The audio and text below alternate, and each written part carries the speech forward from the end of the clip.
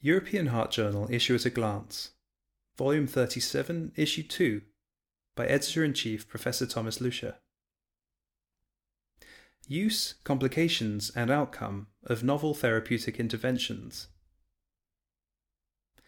Over the last decade, valvular heart disease has mutated from being the Cinderella of cardiovascular medicine to centre stage. Indeed, innovation has been impressive, starting with the development of transarterial aortic valve implantation from an experimental modality to clinical routine, with an important impact of current and future practice guidelines. Thereafter, MitraClip has questioned our traditional approach to mitral regurgitation. Of note, although optimal management of primary and secondary mitral regurgitation has been a contentious issue for many years, and the availability of percutaneous edge-to-edge repair devices, among others, increase the therapeutic options, these novel modalities still lack appropriate evidence. The current opinion, Surgical and Interventional Management of Mitral Valve Regurgitation, a position statement from the European Society of Cardiology Working Groups on Cardiovascular Surgery and Valvular Heart Disease, by the ESC Working Groups on Cardiovascular Surgery and Valvular Heart Disease, is therefore a timely and long-awaited document providing guidance in this evolving area. Indeed, current reimbursement models that establish monetary value rather than convincing evidence for treatments and procedures in this area are a medical and ethical issue as outlined in this document. While device development programs should provide convincing evidence, regulations should avoid hurdles for innovation. In a second current opinion, Barriers to Cardiovascular Device Innovation in Europe, Fausto José Pinto from the Lisbon Cardiovascular Institute in Portugal and members of the Cardiovascular Roundtable raise concerns that the introduction of rigid regulations across Europe, including the Diagnosis-Related Group, or DRG, system, might unfavourably affect innovation for device development. The Cardiovascular Roundtable is an independent forum established by the European Society of Cardiology, providing a dialogue between cardiologists and representatives of the pharmaceutical and medical device industries. With cardiovascular disease still the leading cause of death in Europe, the Cardiovascular Roundtable considers inefficiencies in the allocation of reimbursements for new procedures, a major barrier for future device innovation. Obviously, this process is complex, but excessive delays in certain countries are negatively impacting on penetration rates of novel treatments. Such delays occur despite CE mark approval, proven clinical efficacy, and inclusion into formal clinical guidelines. The major issue is that, until reimbursement codes are available, the full cost associated with new procedures may not be fully recovered by hospitals. This represents an important deterrent for the adoption of novel procedures, even when they offer improved patient outcomes and long-term value for money, beyond just the cost of hospitalization. In some cases, it takes 6 years or more to add a specific code. From the manufacturer's perspective, the consequences are obvious: a significant downturn in revenue from new devices, an inability to forecast market behavior, and, inevitably, a threat to future research and development funding, and eventually a loss of benefit for the patients. An important development in cardiovascular device therapies was the introduction of endovascular grafts to treat patients with abdominal aortic aneurysms, which also had an impact on the ESC guidelines on aortic disease. Indeed, during the last 2 decades, endovascular technology has revolutionized the management of patients with abdominal aortic aneurysm. Today, endovascular aortic repair is the treatment of choice for the majority of such patients. In a clinical review article entitled Endovascular Grafts for Abdominal Aortic Aneurysm, Johnny Steuer and colleagues from the section of vascular surgery in Stockholm, Sweden, reminded us that randomized controlled trials have provided evidence for the management of abdominal aortic aneurysm repair and the rationale for the use of endovascular aortic repair in selected patients. However, despite that, practice varies and several areas need further clarification. Important future challenges and areas of research include the role of medical therapy in abdominal aortic aneurysm, whether the indication for repair should be any different in women and in the elderly, and long-term follow-up of patients undergoing complex endovascular aortic repair with adjuncts, both for elective treatment and for ruptured abdominal aortic aneurysm. Continuous rapid technical and clinical developments are to be expected.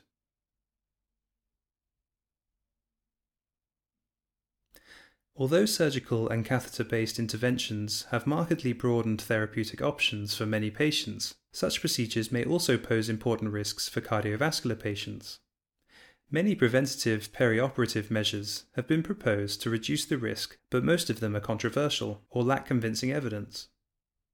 In another fast track, association between preoperative statin use and major cardiovascular complications among patients undergoing non-cardiac surgery, the VISION study, Otávio Berwanger and colleagues from the Hospital do Coração in São Paulo, Brazil, investigated the effects of preoperative statin therapy in a prospective cohort of 15,478 patients on cardiovascular events after non-cardiac surgery.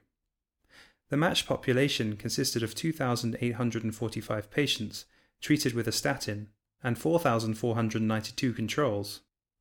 Preoperative use of statins was associated with lower risk of the primary outcome, a composite of all-cause mortality, myocardial injury after non-cardiac surgery, or stroke at 30 days, with a relative risk of 0.83. Statins were also associated with a significantly lower risk of all-cause mortality, with a relative risk of 0.58, cardiovascular mortality with a relative risk of 0.42, and myocardial injury after non-cardiac surgery with a relative risk of 0.86, but not of stroke.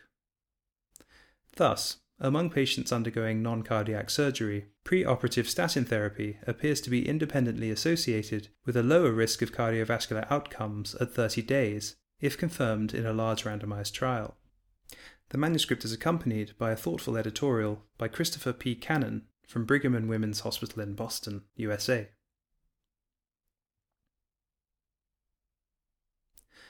After coronary artery bypass surgery, or CABG, excessive bleeding is associated with worse outcome.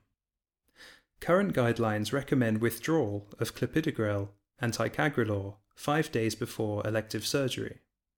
Shorter discontinuation would reduce risk of thrombotic events and save hospital resources, but may increase the risk of bleeding. In the last fast track, coronary artery bypass grafting-related bleeding complications in patients treated with ticagrelor or clopidogrel, a nationwide study, Anders Jeppsson and colleagues from Sahlgrenska University Hospital in Gothenburg, Sweden, investigated whether a shorter discontinuation time before surgery increased the incidence of CABG-related major bleeding complications and compared ticagrelor and clopidogrel-treated patients. 2,188 patients with an acute coronary syndrome on dual antiplatelet therapy with aspirin and either ticagrelor or clopidogrel who underwent CABG were included in a retrospective study. The incidence of major bleeding, according to the BARC CABG definition, was 38% and 31%, respectively, when ticagrelor/clopidogrel was discontinued less than 24 hours before surgery. Within the ticagrelor group, there was no significant difference between discontinuation 72 to 120 hours or more than 120 hours before surgery. In contrast, clopidogrel-treated patients had a higher incidence when discontinued 72 to 120 hours rather than more than 120 hours before surgery, with an odds ratio of 1.71. The overall incidence of major bleeding was 12.9% with ticagrelor, but 17.6% with clopidogrel. Thus, the incidence of CABG-related major bleeding was high when ticagrelor/clopidogrel was discontinued less than 24 hours before surgery. Discontinuation 3 days before surgery, as opposed to 5 days, did not increase the incidence of major bleeding complications with ticagrelor, but increased the risk with clopidogrel. Of note, the overall risk of major CABG-related bleeding complications was lower with ticagrelor than with clopidogrel. The manuscript is accompanied by a critical editorial by Franz Weidinger from the Hospital Rudolf Stiftung in Vienna, Austria.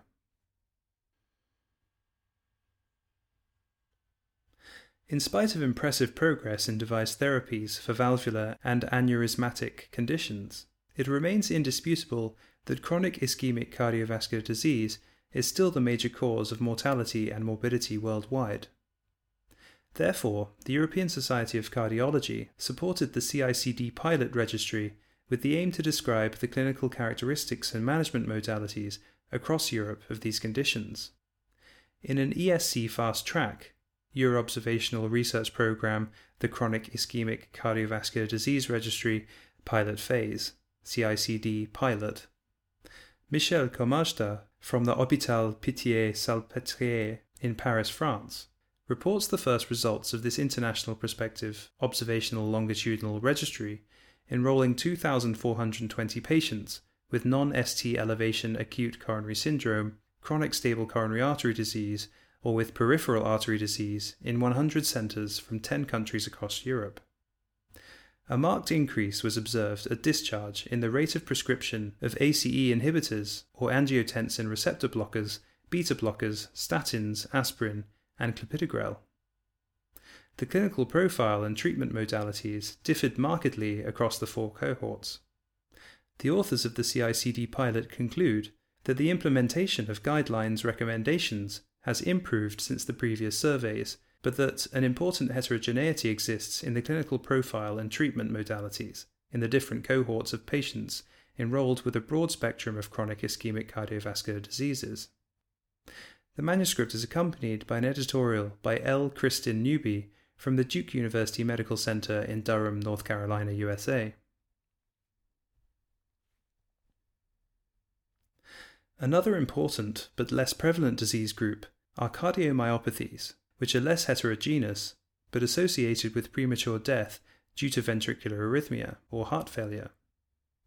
In another fast-track European Cardiomyopathy Pilot Registry, Euro-Observational Research Programme of the European Society of Cardiology, Perry M. Elliott and colleagues from the Heart Hospital in London, UK, report the results of the pilot phase of the Euro-Observational Research Programme, EORP, Cardiomyopathy Registry, enrolling 1,115 patients from 27 countries with hypertrophic or dilated arrhythmogenic right ventricular or restrictive cardiomyopathy. Fewer patients with arrhythmogenic right ventricular and more with restrictive cardiomyopathy were diagnosed in the upper age quartile. There was a male predominance for all cardiomyopathies except for restrictive cardiomyopathy. Most patients were in NYHA Class 1 at enrollment, and 12.5% reported syncope, most frequently those with arrhythmogenic right ventricular cardiomyopathy. Genetic testing revealed a causative mutation in half of the patients. Almost all patients, i.e. 92%, received drug therapy, and more than a quarter, i.e. 28%, an ICD, most commonly those with arrhythmogenic right ventricular cardiomyopathy. Thus, services for patients with cardiomyopathy are complex, requiring access to a large range of invasive and non-invasive investigations and involvement in multidisciplinary teams. Treatment regimens are equally multifaceted and show that patients are likely to need long-term follow-up in expert centers. The manuscript is accompanied by an editorial by Andrei Keren from the Hadassah Hebrew University Medical Center in Jerusalem, Israel. A last intervention that is currently under investigation is ischemic preconditioning. However, the results of clinical trials have revealed diverging results. In a viewpoint, Erica and Riphart, 2 nails in the coffin for cardioprotection by remote ischemic preconditioning? Probably not. Gerd Heusch from the Center of Internal Medicine in Essen, Germany, and Bernard Gersch from the Mayo Clinic in Rochester, Minnesota, USA, provide a critical discussion of the recent Erica and Riphart trials.